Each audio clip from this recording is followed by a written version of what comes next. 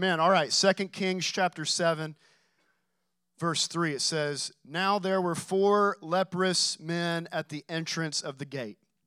And they said to one another this question, 'Why are we sitting here until we die?'" It's a fair question.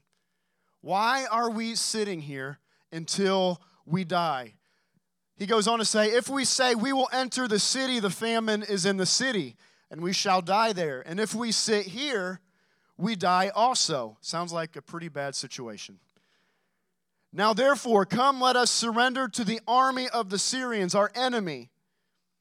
If they keep us alive, we shall live, and if they kill us, we shall only die." They were in this position where it seemed like every single step that they could take offered them the possibility of dying. But they found one option that gave them hope. They said, "But if not, what else? What do we have to lose?" And they rose at twilight to go to the camp of the Syrians. And when they had come to the outskirts of the Syrian camp, to their surprise, no one was there. For the Lord had caused the army of the Syrians to hear the noise of chariots, the noise of horses, and the noise of a great army. So they said to one another, "Look, the king of Israel has hired against us the kings of the Hittites and the kings of the Egyptians to attack us." They heard this noise of horses and chariots while these 4 lepers made their way to the enemy camp.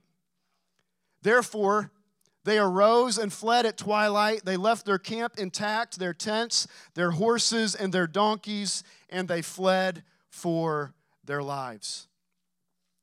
1 Timothy 6:12 says, "Fight the good fight of faith."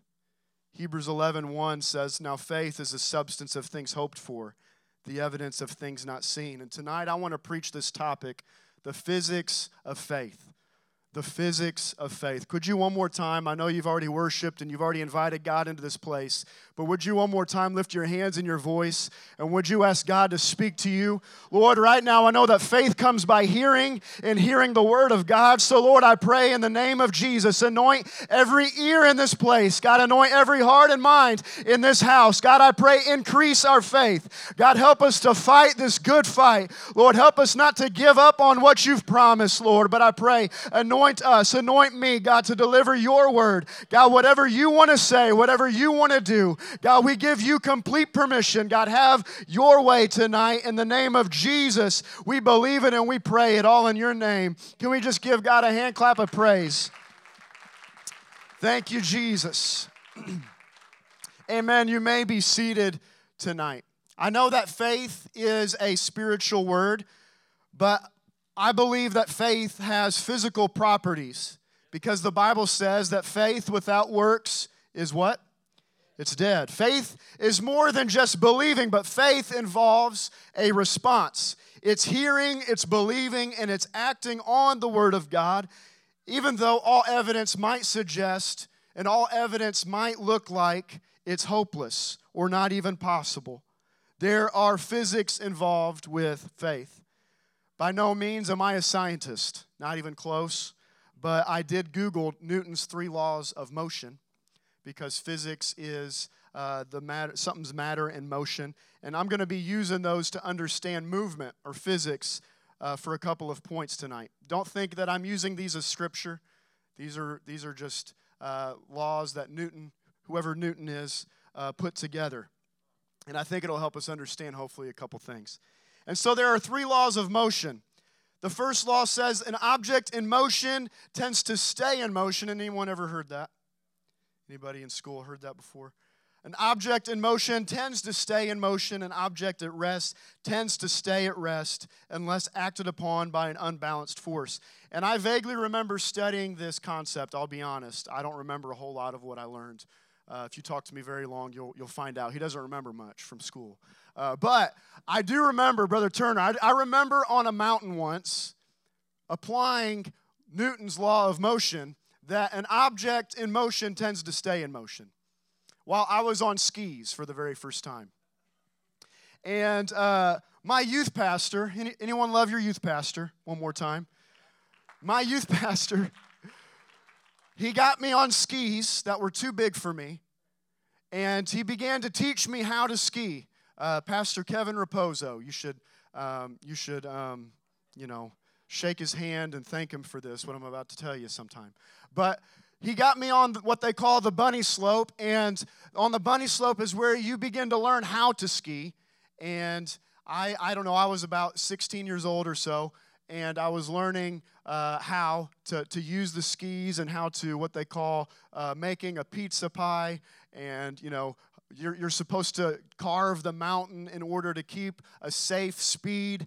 You got to go back and forth, and you got to know how to bring your feet together, your skis together to slow down. And I wasn't getting any of that. I guess because the skis were too big, I could not control them. I could not slow down. And I was only on a bunny slope that was mostly flat. And they have something on this bunny slope called the tow rope. It's the rope of death, I call it. And what happens is all these beginning skiers that don't know what they're doing, they pile up on a rope and hold on for dear life as it pulls them back up this slight slope. And so I would do my best to go down the bunny slope, and then I would, eventually just kind of fall over and then make my way over to the rope, and I would hold on. And at one point, I let go, or something happened. I wasn't moving with it, and so I fell. And everyone behind me ended up falling as well, and there was a pile up on the bunny slope. And that's when Pastor Kevin said, "I think you're ready for the mountain. Let's go. Hop on the ski lift." And so I'm like, "No, did you see what just happened? I am not ready for the mountain. I'm not ready." He doesn't just take me to the next level. He takes me all the way to the highest slope there. The highest slope there. Anybody, once again, love your youth pastor? I hope he never does something like this to you. But he takes me all the way up, and I remember getting off of that ski lift and looking down this mountain, and the fear that struck my heart. And I began to look down at this mountain, and I said, "There's no possible way that I am qualified to do this." He said, "Well, there's no way down except on your skis unless you want to walk. And so I think you're ready." And so he built me up, he encouraged me, and here I go teetering off the side of this cliff. And when I tell you that an object in motion tends to stay in motion, I'm not just quoting Newton. I have proved this fact. Because as soon as I teetered over the side of this cliff, I did not stop. I did not slow down. I only sped up the entire time. And at one point, I had one ski on the ground, and you have ski poles. I was one ski on the ground and both arms in the air like this. And I was going as fast as I could. Then I finally was able to pull it back together, and I did this number. And whenever you tuck your knees like this, I did it just because I felt safe that way. And my arms were going up in the air, so I just tucked in. When you do that, you go even faster, I found out. And so I was flying past everybody else on the mountain. They're going side to side. They're cutting in, and they're taking their time down the mountain. Parents are seeing me come down. They're grabbing their kids, and they're seeing what's happening, and they're getting out of the way. And I'm yelling, "Move, I can't stop," And I'm just going down the mountain. And I said, the only way that I can stop is if I crash. The only thing in between me and stopping in that moment was the ski lodge. And so I said, I'm just going to have to throw myself onto the floor, onto the ground, trip myself somehow. And so I caused myself to crash, and skis and ski poles go flying everywhere. And I've never skied again. Praise God. I've never skied again. And what I did, I proved that not only an object in motion tends to stay in motion, but then I went and I got me a nice cup of hot chocolate in the snow lodge, in the ski lodge. And I proved then that an object at rest tends to stay at rest. And I did not go back out for the rest of the night. And I owe Pastor Kevin that experience to this day. I appreciate him. And so I believe this story of the four lepers also can prove to us this law of motion, if you will. We just read in 2 Kings 7 that these four leprous men are sitting still at the entrance of the gate, and one of them says, "Why are we sitting here until we die?" An object at rest is only going to continue to stay at rest until an unbalanced force, it says, acts upon it. The Bible doesn't give us any backstory. It doesn't paint us a picture of what these 4 men were doing earlier in life or how they got there necessarily. But all I know is that there were 4 men with leprosy, and it seems like they had been there for quite a while. Not only were these men suffering with leprosy, but they were also in the middle of a famine, and they were starving to death. Anybody ever been hungry before? Anybody hungry now and ready for pizza? Just hold it for a little bit longer. But they were starving to death. Not that they skipped lunch, but they were literally wasting away in this famine and leprosy.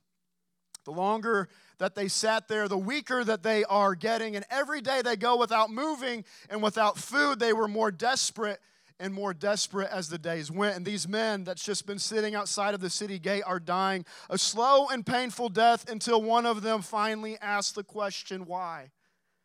Why are we just sitting here until we die? And I can hear the desperation and the urgency in his voice as he begins to look at this situation that they found themselves in. Are we just going to give up? Are we just going to sit down? Are we just going to stay here? Why? And I don't know if you realize this or not tonight, but every single our faith.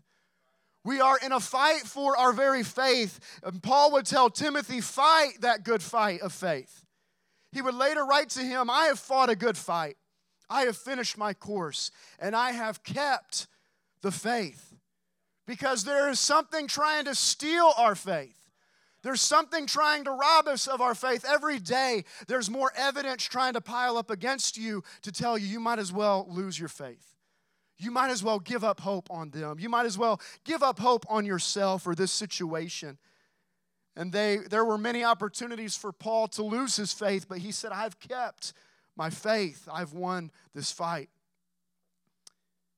There is a fight for our faith tonight because we are saved by grace through faith.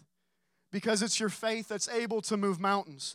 Because it's according to your faith, the Bible says, be it unto you. Because without faith, it's impossible to please God. Because the just shall live by faith. And because we walk by faith and not by sight, there is a fight for our faith. Whether you're 10 years old or 75 years old or 3 years old, there's always something trying to battle our faith tonight. And before you can lose your faith, the devil wants you to lose your hope. Because faith is the substance of things hoped for, the evidence of things not seen. If you lose your hope, you'll ultimately lose your faith. I lost hope that I could ski. I'll just be honest. I lost my faith in myself. And that's a funny object lesson, if you will. But there's many times that we face resistance and we fall and things happen in our life and we ultimately give up and we ultimately sit still and we ultimately throw in the towel because there is a war going on. And so these leprous men are battling hopelessness. They're not just losing their strength, but they're beginning to lose hope. But one of the 4 begins to break the silence. He begins to talk about their options, and the first observation that he makes is, okay, if we go back into the city, there's famine in the city, and we will die. And I can hear the other guys, thanks for that hope, right? Thanks for reviewing our options. Yeah, I appreciate that. If we go back to the city, there's famine in the city, and we'll die if we go back. He said going back to where we came from is not an option. Because if we just turn around and go back to where we came from, we're going to starve. There's nothing that can save us back there. That might be a word for someone tonight. I don't know where you are, and I don't know what you've left behind you. I don't know what you've come from, and I don't know what God's delivered you from. But I want to challenge someone tonight that going back is not an option. Someone needs to make up their mind tonight, wherever you are, that going back to what God has saved me from, that's not going to be an option for me. Going back into the things that God's delivered me out of, that's not going to be an option for me. There's nothing back there in this world that can satisfy my hungry soul. There's nothing back there that God's brought me out of that can satisfy me, that can do anything for my purpose or my joy or my peace in this world. Anybody ever play Mario before? Something I learned about Mario is that Mario couldn't go backwards. There was a screen that was constantly pushing Mario to keep going forward. And it's the same way that God, I believe, created every single one of us here tonight. God did not design you to go backwards. God did not design you to go back into the things that He's delivered you out of, the levels that you've already accomplished, the things that He's already brought you out of, the commitments you've already made, the consecration that He's already gotten you through, everything that you've already given to God. God doesn't want you to go back and pick it back up. Paul would say to the Philippian church, brethren, I count not myself of apprehended, but this one thing I do, forgetting those things which are behind, and reaching forth unto those things which are before. I press toward the mark for the prize of the high calling of God in Christ Jesus. Whenever you hit spiritual resistance, one of the greatest temptations that you'll face is to go back on the things that you were delivered from. The children of Israel, they were delivered out of slavery in Egypt, and God rescued them from their enemies. He set their course towards the promised land, a land flowing with milk and honey. But the moment they began to face resistance, they started talking about what they left behind in Egypt. Pharaoh let the people go, but the people didn't let Pharaoh go. They were still talking about the things that they ate. They were still talking about the things that they indulged in back in Egypt. And I feel like I might be talking to someone that has a mighty call of God on your life. And God has given you promises. And God has laid His hand on you. And God has shown you all that you're capable of doing in Him and through Him. And you're reaching forth unto those things which are before, like Paul would write. But at the same time, maybe you're being pulled by those things which are behind you. Paul said, there's one thing that I've learned to do, and that's forget those things that are behind. I've got to forget the things that are behind so that I can reach toward the things that are before. If you've repented of your sins, if you've been baptized in the name of Jesus, if you've been filled with the gift of the Holy Ghost, listen, you need to press towards the mark of the high calling, the prize that God has put before you, the promise that God has put before you. You can leave those mistakes in the past. You can leave those bad choices in the past. Those things that the devil's reminding you of that's stopping you from the promises. You can leave those things behind you tonight and go ahead and reach towards the promises that are before you. Forget the failures. Forget the mistakes. Pharaoh doesn't have power over you any longer. He doesn't have the ability to stop you. Oftentimes, the only thing that has the power to stop me and the promises of God is me.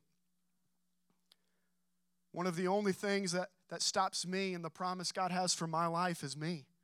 So many times.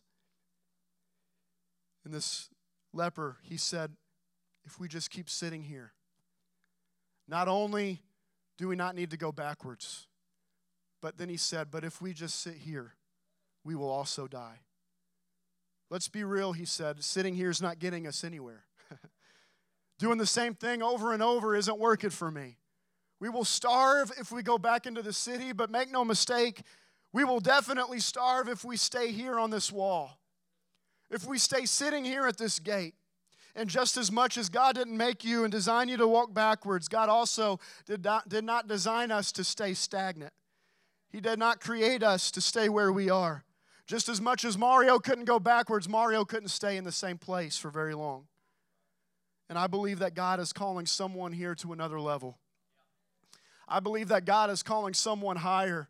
I believe that God has a deeper relationship with Him that He's calling someone to. God has a ministry for someone tonight. That ministry may not involve a microphone. It may not involve a platform. But that ministry that God's calling you to, maybe, and I'm amazed by the pictures that Brother Hunter put up on the screen, that you were training, teaching Bible studies one to another so that you could open up a door to teach that Bible study to someone in your world.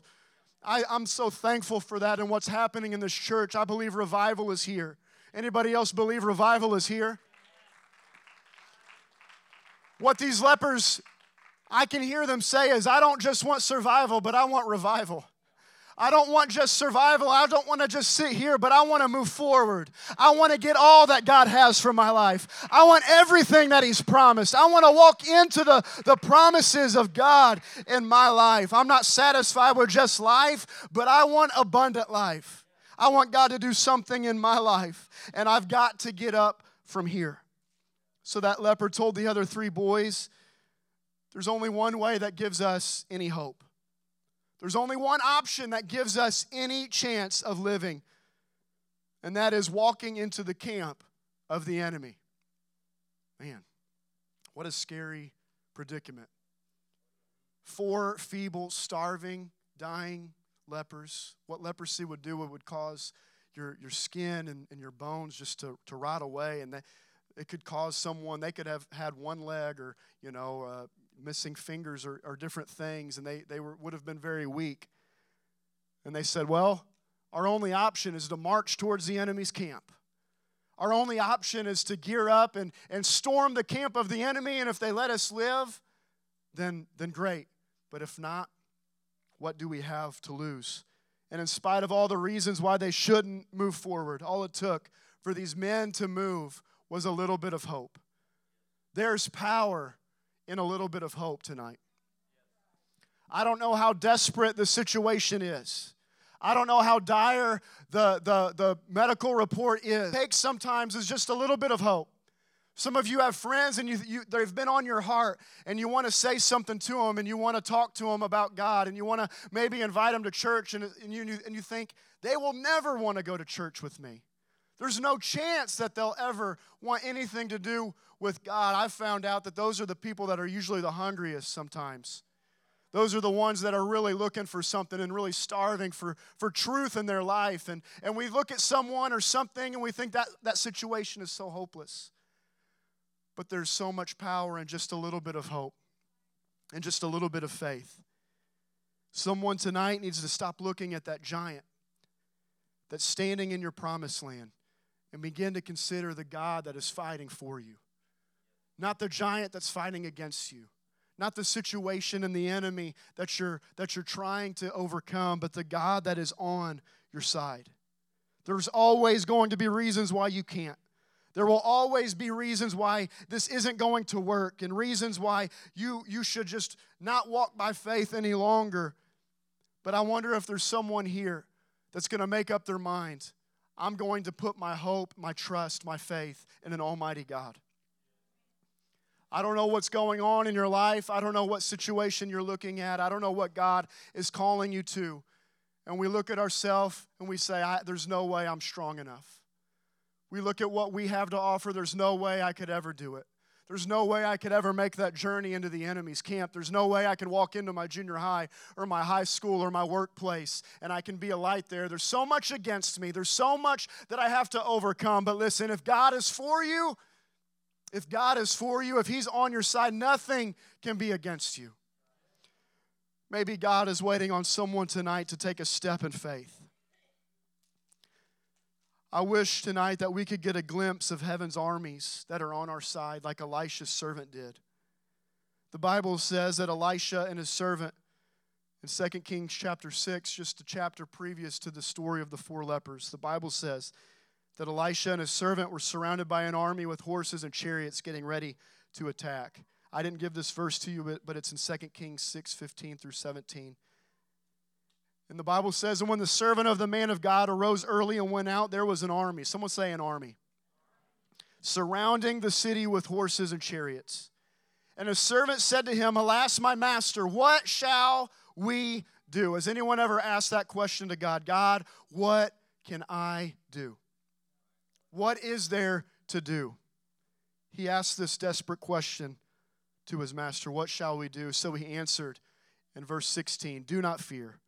For those who are with us are more, someone say more, than those who are with them. And Elisha prayed and said, Lord, I pray, open his eyes that he may see.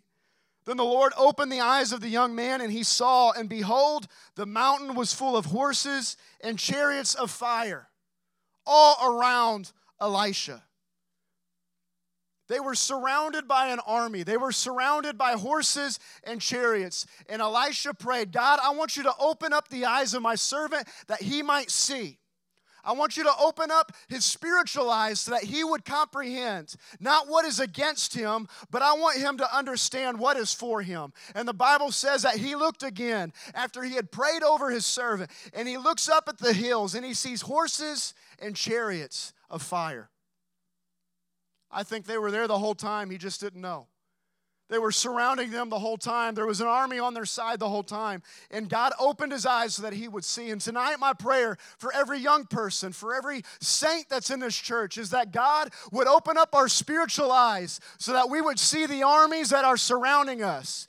Come on, the heaven's armies that is all around us, that is fighting for you, that is on your side, that goes everywhere that you go. Come on, greater is he that's in me than he that's in this world. I wonder if right now, if we would lift up our hands to heaven. Come on, I wonder if you would pray right now over your eyes, over your faith. Jesus, I pray, open up my eyes. God, I pray, God, that I wouldn't just see the evidence of the armies that are surrounding me, the things that are against me, God, but I pray that you'd open up my eyes to all that is for me. God, I pray that you'd open up my eyes and my comprehension, God. Lift my faith, God, and let me put it all in you and understand that if you're for me, nothing can be against me. Can you clap your hands to the Lord right now? Hallelujah. Thank you, Jesus. And you may think, well, what does that have anything to do with the lepers? I want you to notice what happened to these 4 lepers when they began to move. We read it. The Bible says in verse 5 that they rose at twilight. They got up from the gate. And they said, we're going to go. And when they had come to the outskirts of the Syrian camp, to their surprise, the Bible says, no one was there. An empty camp. For the Lord had caused the army of the Syrians, listen to this, to hear the noise of chariots, the noise of horses, and the noise of a great army. So that they said to one another, look, the king of Israel has hired against us the kings of the Hittites and the kings of the Egyptians to attack us. And they left their camp intact. They left their food. They left their supplies. They left their horses, everything back at the camp. And they fled for their lives. Did you catch that, what they heard? As these 4 feeble lepers began to walk. As these 4 feeble lepers began to move from their comfort zone. As they began to get out of the place that they had been sitting for a long time, and they were in a desperate situation, and they began to march towards the camp of their enemy. The camp didn't hear 4 feeble lepers walking towards them. The camp didn't hear, it's like when you're deer hunting and you hear squirrels in the woods. It sounds like elk coming through. And that's what they heard in the spirit. They heard the sound of horses, the sound of chariots, and the sound of a mighty great army that was coming towards the camp. I want you to know when you walk into your junior high or high school, the enemy doesn't just hear your footsteps. But if you go in the name of Jesus, the enemy hears the sound of horses, of chariots, of a mighty great army. Heaven's armies are on your side. Come on, someone needs to believe what the Word of God says. Someone needs to believe that God is actually for you. Someone needs to believe that God actually goes with you. Come on, Joshua, when you put your feet in the next place, every soul that your foot treads upon, every place that your foot goes, I'm going to give it to you.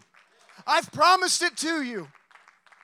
If you've been promised friends in your life, if you've been promised family members, people that are lost right now, and you've been praying over them and you've been believing for them, and you feel God tugging at your heart to minister to them and speak a word into their life or encourage them, so what that would do. You never know what's going on in their heart or their mind right then. You don't know what they've been facing. You don't know what maybe you had no idea that they were facing something, and you sent them a text or you said, hey, I want you to know I love you. Hey, I want you to know I believe in you. Hey, I want you to know I've been missing you lately. And you never know what would happen, what could happen in their life.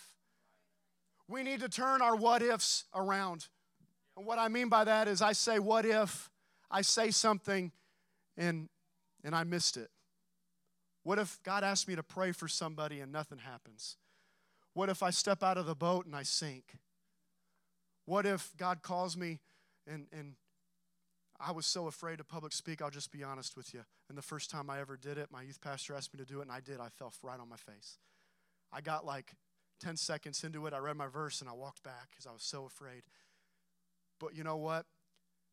What if I fail? But what if I break through my comfort zone and God does something great? What if I might lay my hand on somebody and pray and something does happen? What if a miracle takes place?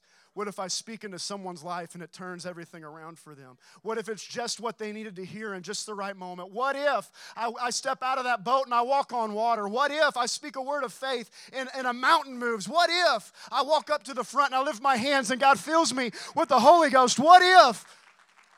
Come on, someone's asking the what if in fear. Someone's asking the what if this happens and that happens. And God is wanting someone to look past all that's against you and begin to look at who is for you. What if I walk into my junior high and my high school and I teach a P7 club? And so what if I walk towards the camp of my enemy and they scatter? The last law of motion, and I'm coming to a close tonight, is that for every action, there is an equal and opposite reaction. When the lepers began to move, God began to move. For every step that they took, heaven's armies took with them. When the lepers began to walk, their enemies began to scatter. James 4:8 says this concept of an action and a reaction. Submit yourselves, therefore, to God. Resist the devil. And what? Resist the devil, and he will flee from you. Draw nigh to God, and God will draw nigh to you. And I don't want anyone to think that this action and reaction thing, this is a formula for faith. I don't want someone to think every time I lift my hands and I worship just right and hold my mouth a certain way, then God's going to show up. No, there's not necessarily a formula, but there is a principle. That God responds to faith. That God moves when I move. That heaven's armies show up when I begin to act and trust God. His ways are not our ways, His thoughts are our thoughts. He may not respond exactly the way I thought He would, but that's part of having faith, believing that all these things are going to work together for the good.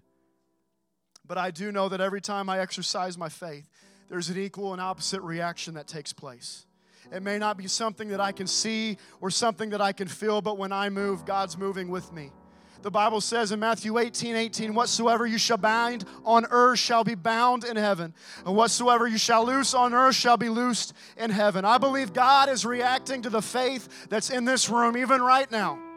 God is reacting to the faith that's in this place even right now. When you walk into your school in faith, I believe God pays attention to it. Whenever you pray for a friend, God is paying attention to it. And when those lepers came to the outskirts of the camp, and I felt this in the Holy Ghost. They've already gotten victory. The enemy is scattered, and they walk in, and they begin to enjoy the spoils of victory. They go one tent to the other. They're eating, they're drinking. They were starving.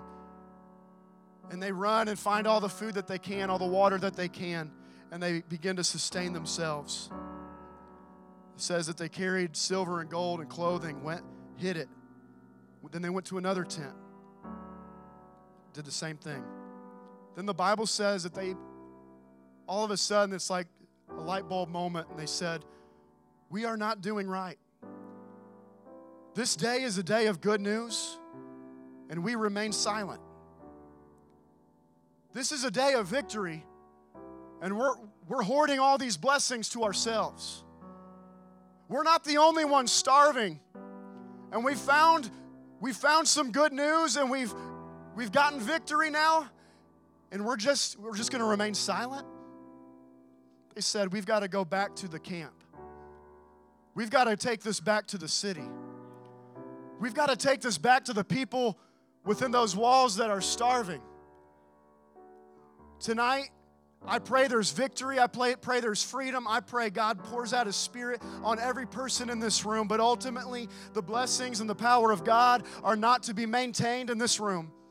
But what God is wanting to do is He's wanting victory to pour out of these walls. He's wanting a city of Poplar Bluff to hear and receive the good news that God's done in your life. There's a testimony in here that someone needs to hear out there. There's a miracle that's happening here that someone is looking for out there. There is hunger and thirst out there that someone needs to know what you've received in your school or your workplace. This victory is not just for me. I can't remain silent. I wonder if we could stand all over this place tonight. The victory is not just for you. I want us to understand this tonight. The victory is not just for me. The victory is not just for me.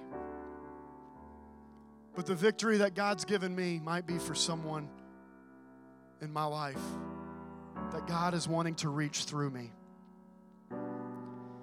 That Bible study practice that you're doing, someone's waiting on that Bible study.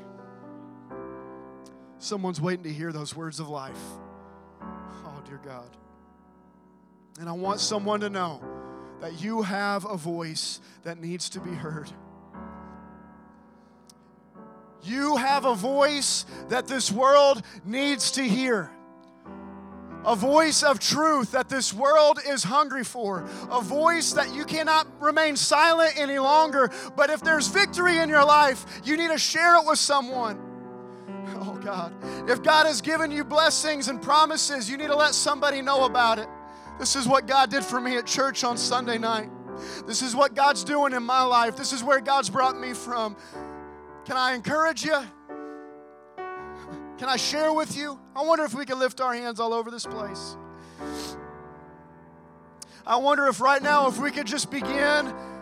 Come on, stop looking at all the weaknesses. Stop looking at all the insecurities. Stop looking at all the reasons why you can't speak and all the reasons why you can't minister and all the reasons why you can't do what God is calling you to do. Because I want you to know that if God is for you tonight, God is going to use you. If God is for you, there's nothing that can stop you.